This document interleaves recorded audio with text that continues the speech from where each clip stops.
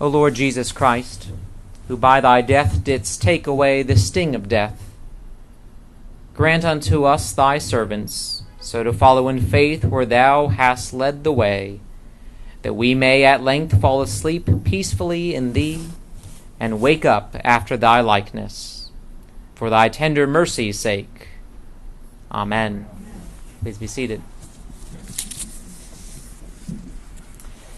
There is a marked difference between All Saints and All Souls. Last night we had a festive high mass in which we celebrated the Church triumphant and gloried in the legacy of the saints. Tonight has a much more somber and tender feel to it. To be sure, on both All Saints and All Souls, we proclaim the resurrection and we thank God for those who have gone before us in faith. It's just that most of us don't have a deeply emotional connection to Anselm or Hilda. Yes, their lives might serve as an inspiration for our own, but I don't know many people still grieving their deaths. All Souls is different because we are reminded of our grief tonight. Now, to be very clear, grief is not unchristian at all. As I often say at funerals, when there has been a presence of love in our lives and that presence becomes an absence, there is a hole left in our hearts and in our lives. And the name of that hole is grief.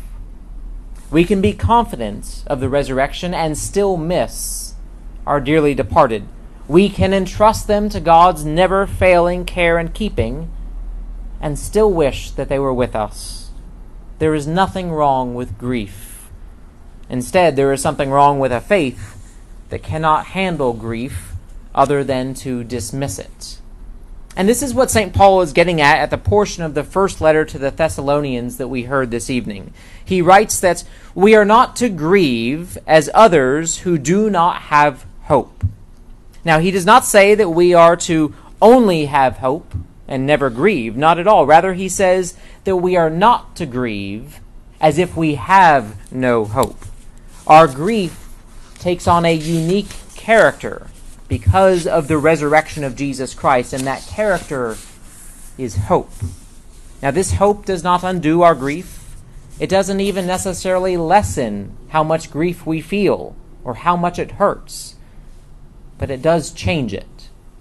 Our hope proclaims that we are not alone in grief, and that, as the psalmist says in Psalm 30, weeping may spend the night, but joy comes in the morning. Yes, sometimes it is a long night, but our hope is in knowing that there comes a joyful dawn. We heard, we do not want you to be uninformed, brothers and sisters, about those who have died, and certainly there are a lot of uninformed ideas out there about death and the afterlife. I'm not going to get into all the ways that this misinformation about death shows up in our culture. But if we just pay attention to these words in 1 Thessalonians, we will find the gospel truth that counters all of that bad theology that is out there. Right in the middle of the text we heard read, there's a verse that may well have been an early creed in the church. For since we believe that Jesus died and rose again, even so through Jesus, God will bring with him those who have died. That verse is why we do not grieve without hope. First is our belief that Jesus died. Jesus' death on the cross was the atoning sacrifice for sin and a demonstration of God's abundant love. Jesus' crucifixion for us and our salvation assures us that nothing stands between us and God. Not the mistakes that we have made, not the doubts that we have had, not the things that we never got around to accomplishing. Nothing. All that separates us from God has been atoned for, removed from the balance sheet, and in its place we are given the righteousness of Jesus. And this transaction is what we call grace. We contribute sin and we receive salvation. As St. Paul puts it in Romans, "For I am convinced that neither death, nor life, nor angels, nor rulers, nor things present, nor things to come, nor powers, nor height, nor depth, nor anything else in all of creation will be able to separate us from the love of God in Christ Jesus our Lord. We can have hope that nothing separates us from the love of God because of the cross of Christ. And this is why on All Souls, the appropriate liturgical color is purple, because on this day we realize our need for mercy given to us on the cross. And casting all our cares on God, we know the consolation of his love. The cross, though, of course, is only half of it. The other half is that Jesus rose again. And the resurrection not only affirms the depths of God's love that we saw on the cross, but it demonstrates that not even God's own death can prevent God from continuing to love us. As we know from St. Paul's writing in 1 Corinthians, love never ends. And this is how our grief is different from those who do not have hope. For them there is nothing beyond the grave. But we know the truth that is expressed in the Eucharistic prayer at funerals. For to thy faithful people, O Lord, life is changed, not ended. Now, as they say, change is hard. And it is. Grief is hard.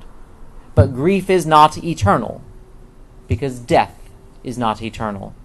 And we are confident of this because of the resurrection of Jesus Christ, which shows us that God can handle death. Then St. Paul continues and says that through Jesus, God will bring with him those who have died. The great anthem of Easter is the Pascha Nostrum, which is a collection of verses in the New Testament. And part of that anthem proclaims, Christ is risen from the dead and become the first fruits of them that slept. For since by man came death, by man came also the resurrection of the dead. For as in Adam all die, even so in Christ shall all be made alive. It's not just that Jesus was raised from the dead because he was God, but our hope is that he was the first fruit of the resurrection, and that we and all of our dearly departed are the later harvests. One poet has said, I will die, but that is all I will do for death. Now, there's no way to cheat death, but that doesn't mean that we owe death anything. Not our fear, not our energy, not our lives. Our hope is in Jesus, who is our way that leads to eternal life. All of the joy of Easter shall be ours in the resurrection, and it is in that joy and that peace that our dearly departed now rest. And that is our hope in the midst of grief. At the end of this passage we heard, therefore encourage one another with these words. And this is why we mark All Souls, to do something productive with our grief, to hope. We do not deny our grief. We do not skip over the pains of death. We do not pretend that death is not a big deal. No. We lament. We grieve. We give our pain and our uncertainty to God and trust that the very same love that drove Jesus to the cross and raised him up on the third day is the love that our dearly departed now rest in, and where one day, by the mercy of God, we will join them. In the name of the Father, Son, and Holy Spirit.